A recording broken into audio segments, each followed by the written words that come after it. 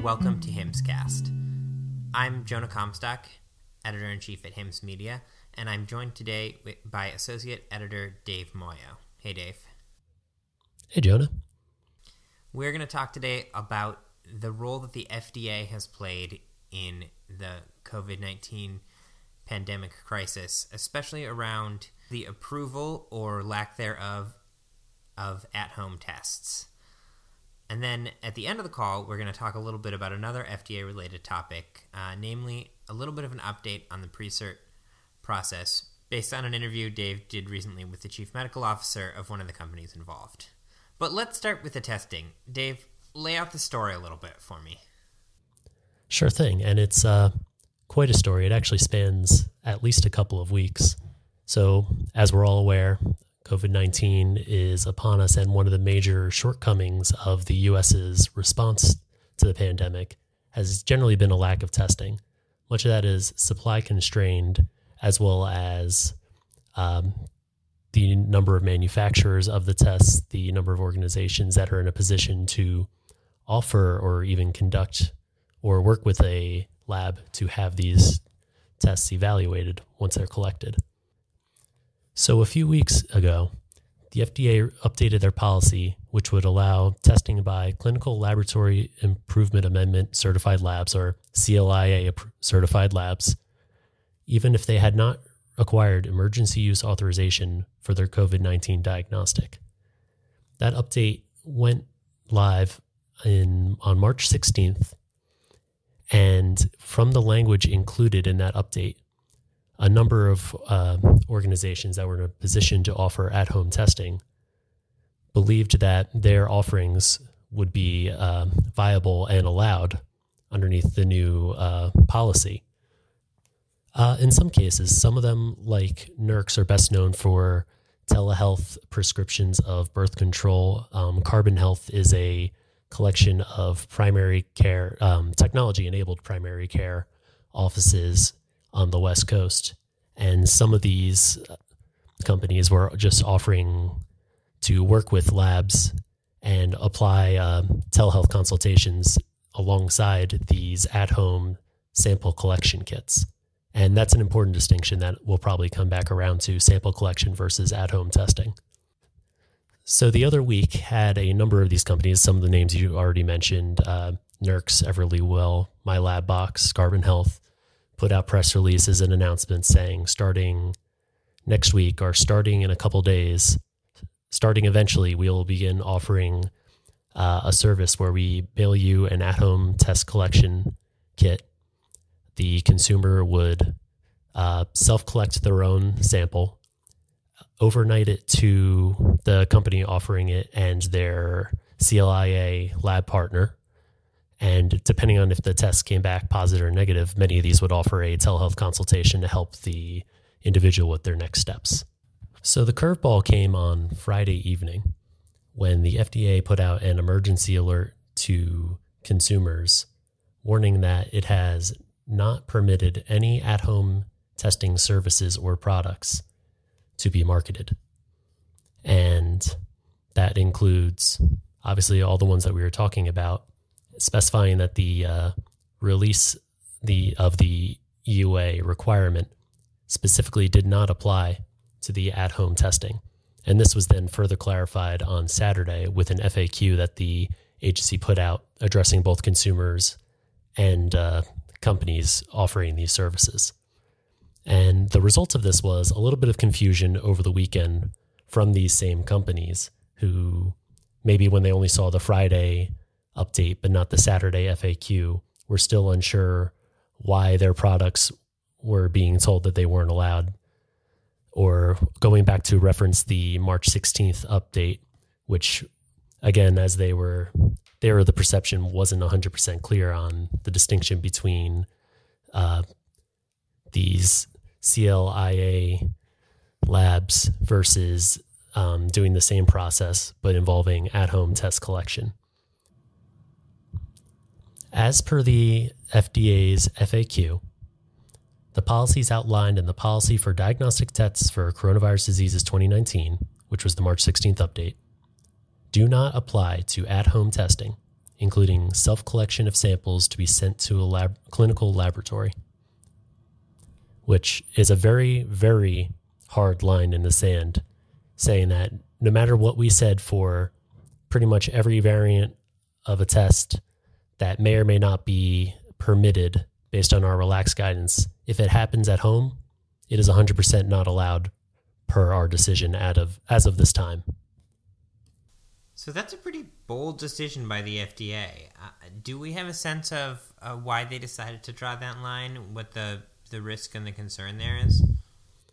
Well, my understanding is they haven't put out an official, this is why we have made this decision.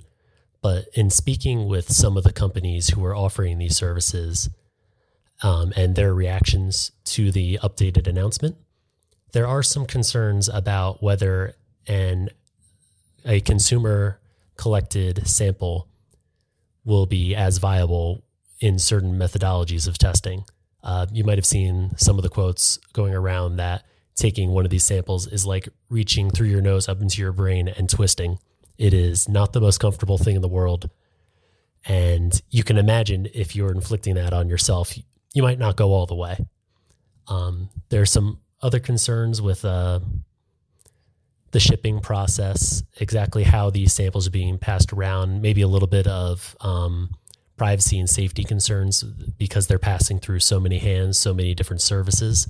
But the main concern I've seen is whether the swabs are going to be effective and whether that 1 or 2 day delay between mailing the test off and receiving your eventual result might not be quick enough for an individual to go without their positive diagnosis yet. They decide to go outside because they haven't heard anything. So sort of a accuracy and a behavioral concern were the top two I was hearing. Right. And at some point, a bad test is worse than no test if it has too high a false Absolutely. positive or a false negative rate. So is that the end of the story? Is there more? Oh, no, there's definitely more. Just on the note of whether at-home sample collection is accurate, there is a new effort being launched in the Seattle area. A couple companies are collaborating, as well as the local public health authorities and the Bill and Melinda Gates Foundation, a notable name as well, that does offer at-home sample collection and delivery services. And that's being posited a little bit more as a research effort. So I have to imagine that the agency will keep an eye on that to see if the results they're getting are roughly on par with a provider and lab-headed effort. And I know that there was another paper that came out in the last week that, while still early, is hinting that maybe certain types of patient samples will yield similar results to those of a healthcare professional. But the story does continue, specifically in that a lot of these companies, after they heard the update from the FDA, rescinded their services. Some of them offered make goods to those who maybe already purchased a box, along with instructions to destroy their box immediately. Oh, so some of them had already gone out in the mail? Not very many, but yes, some of them had. Carbon Health, in particular, has put out a number of blog posts. Their head in response to the FDA's updates and in response to some inquiries from members of Congress about how this could happen. You can go to Carbon Health's blog and look up his updates. He's been fairly transparent about all of this, of what their timeline was, why they made the decisions they did. And in this case, they had sent out a couple dozen tests, paid tests. They were already purchased by these individuals, and they updated them with instructions to destroy the box. And they're offering them priority access to the in-person testing services that Carbon Health is facilitating. As of now, there haven't been any other major updates in terms of a test suddenly becoming available or the FDA relenting its position. Although it's worth noting that at least one of the companies that we covered prior to the no at-home tests are cleared announcement was Scanwell Health. Scanwell is interesting because they are a digital health company already offering at-home urinary tract infection testing through a process that actually involves the user's smartphone. And one of the benefits of that approach is that they get their results very quickly. There's no mailing the sample back and forth. They made an announcement around the same time as everybody else, but the difference was that they are licensing a different type of test from a firm in China. It's a rapid serology test, as opposed to the PCR types that are being used by most other CLIA labs.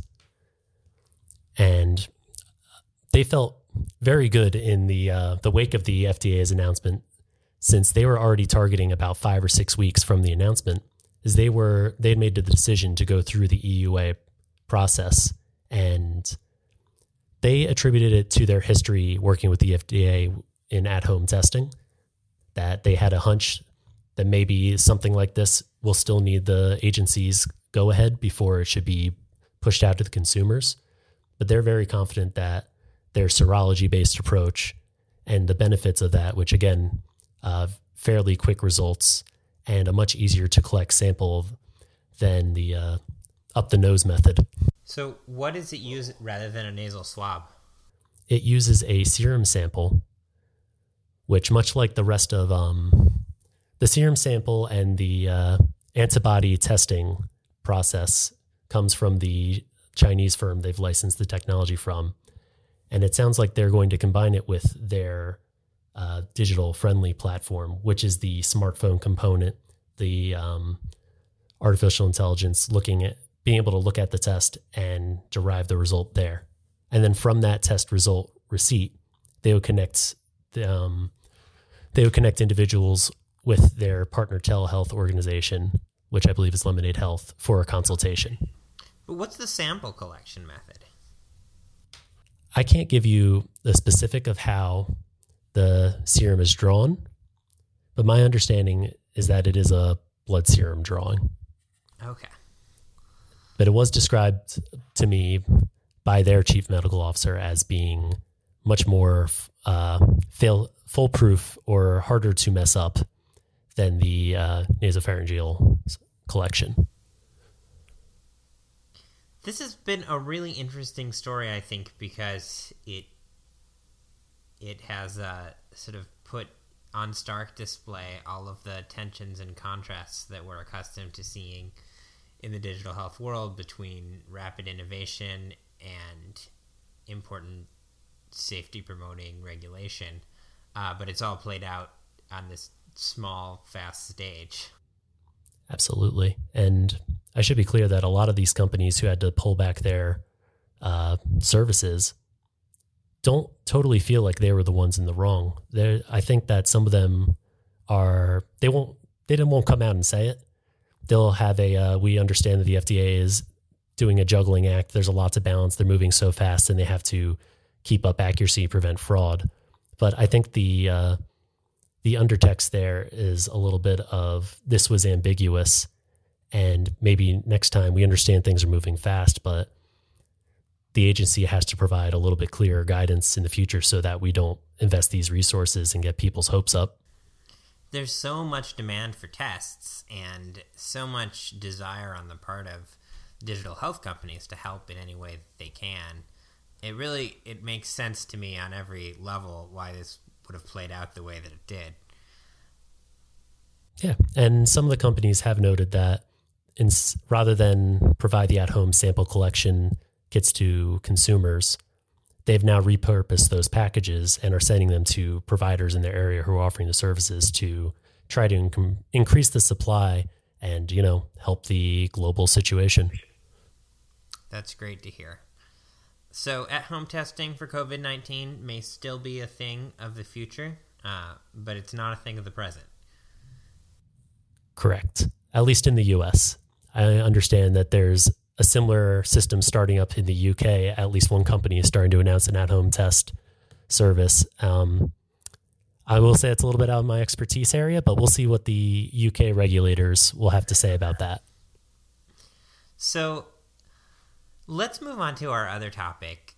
The FDA is also continuing to some degree with business as usual. You spoke recently to someone about the PreCert program. We haven't heard anything about that for a while. Tell me about that conversation and how it came about.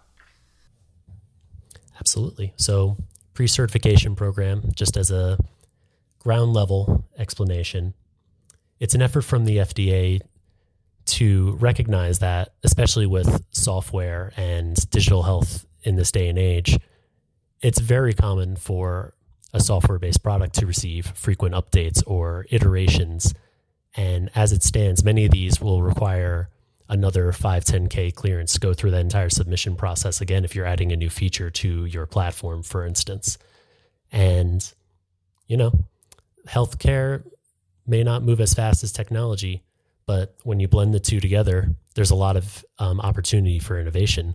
So the FDA has been, for years now, putting together a test experimental program that rather than clear individual pieces of software as medical devices, they will sort of do a more full-bodied review of the company that is creating these devices and decide whether they're or not they're a trusted provider of these products. And then the theory would be that every time one of these trusted companies is making an update or a new feature for their product, the FDA doesn't have to review it immediately. And the reason that it's come up again is that this week, Pear Therapeutics, maker of prescription digital therapeutics, so far for addiction treatments, came out with the news that its third product, Somryst, which is designed as a therapy for adults with chronic insomnia, did receive marketing authorization from the FDA. And what makes this noteworthy is that Pear Therapeutics is one of the 9 companies that's working with the FDA during the dry run of its 1.0 working model of the pre-certification program. And in the summer announced that Somryst would be the very first to go, be put through the ringer. They conducted in tandem a traditional 510K and went through the FDA's 1.0 working model. And as Jonah mentioned, I was able to speak with their chief medical officer yesterday, in fact, and get a little bit of a firsthand about what the process was like for Pear. Was it an exceptional burden? And whether other companies should be looking to this as an option once the full pathway is revealed. So what are some of the most interesting things you learned on that call? It was definitely all about the excellence appraisal. The excellence appraisal is what the FDA refers to when it comes in and it looks at the processes that a company has in place. And the chief medical officer of Pear, Dr. Yuri Maricic, stressed that this is more than a traditional audit. A lot of healthcare companies, healthcare device makers are accustomed to performing self-audits and being ready for a federal audit. But he wanted to stress that this was a little bit more. Specifically, he wanted to stress that the FDA is not just looking at the quality of the products that are being put out or the quality check measures. They're looking at the clinical aspects, what are you doing to prepare for this seeing real world use? They're looking at the processes of what is a company doing throughout the development process to identify areas in which they could be improving their own process and their own product. Is there that sort of taking into self-account built into the company's normal structure? There was a perception at some point that the pre-cert program would be a fast lane or an easy street. It sounds like that's not the case. It sounds like it's actually quite a challenging path to go through. Yeah, it's definitely not for everybody. I think the analogy that we often hear is that it's sort of like the TSA's fast security check service, where if you're going on a plane 2 or 3 times a month, maybe you'd want to look into this to speed up your time in the airport.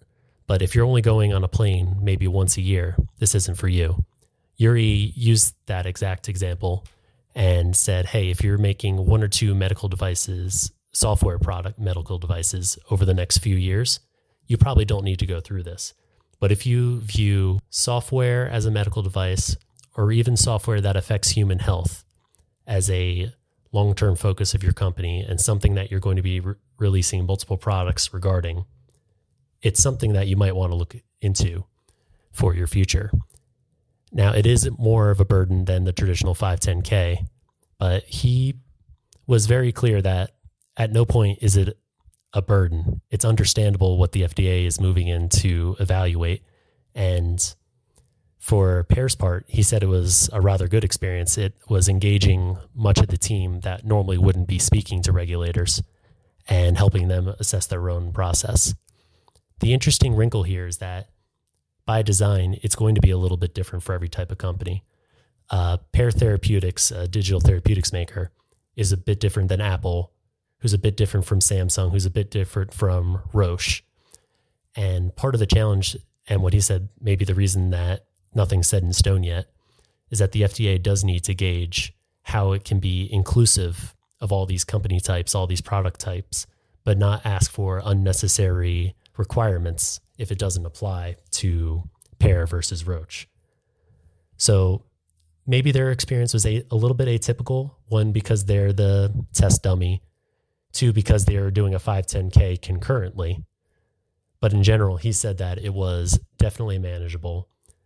It didn't seem like anything that was being asked was out of question, completely unnecessary, and that the FDA is conscious of the burden that they are placing on these companies. So, ignoring the current state of global chaos, what was the timeline like? What was the FDA originally thinking about when this would go into full effect, or when there would be another round of test runs? And as far as you know, has that changed? So far, the FDA hasn't really come out and said very much of anything for a good amount of time. They were working through a 1-year pilot of the working model that started at the beginning of 2019. In theory, was supposed to end at the end of 2019. They released a mid-year update last summer, as expected. At one point in the earlier part of the year, they actually opened up the program for any other companies that might be interested in testing out the new pathways. But noticeably, they haven't come out and put out the post-mortem document or any other further guidance after that 1-year conclusion. So they must still be reviewing the data to some point, or the process of getting some clearances through are taking longer than expected. For instance, the first one just made it through, announced that it's been cleared, and it's almost 3 months after the test run was supposed to initially end.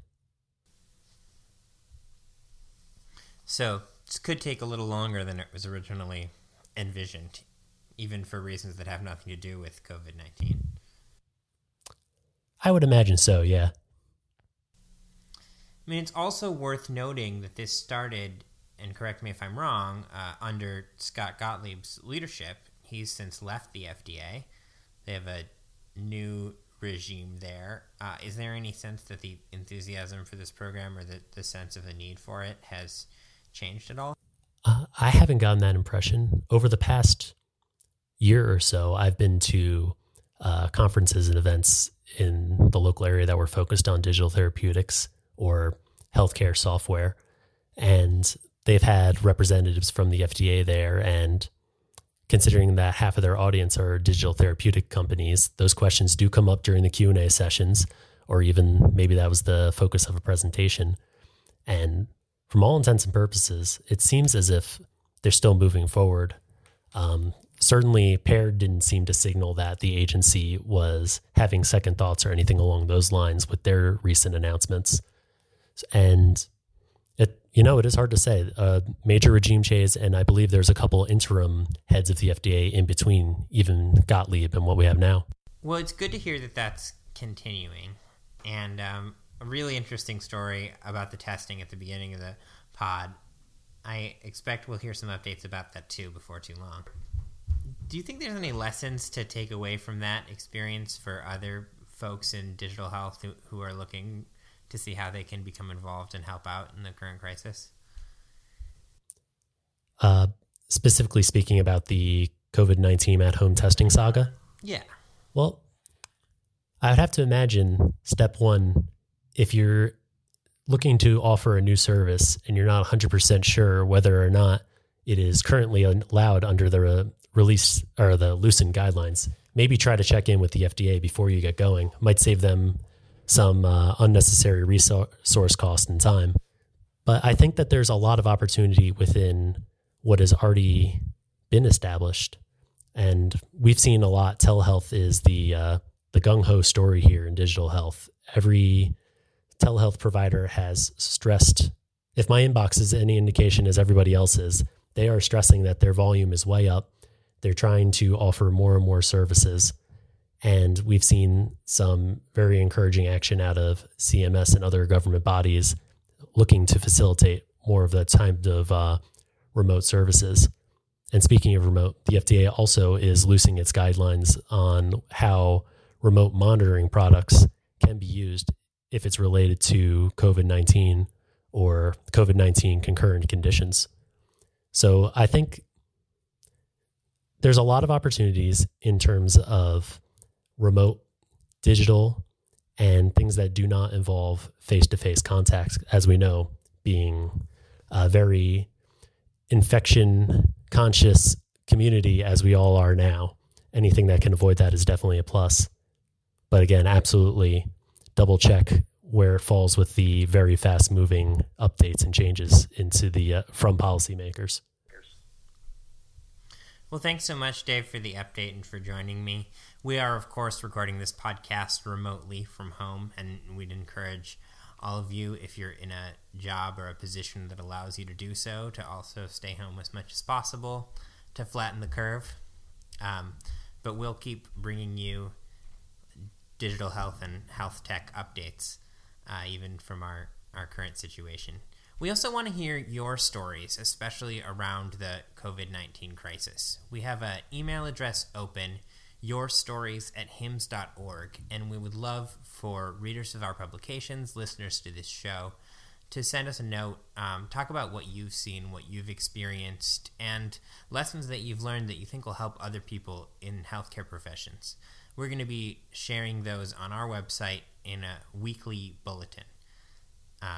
So that's yourstories@hims.org. Thanks for listening to this episode of HIMScast, and stay safe.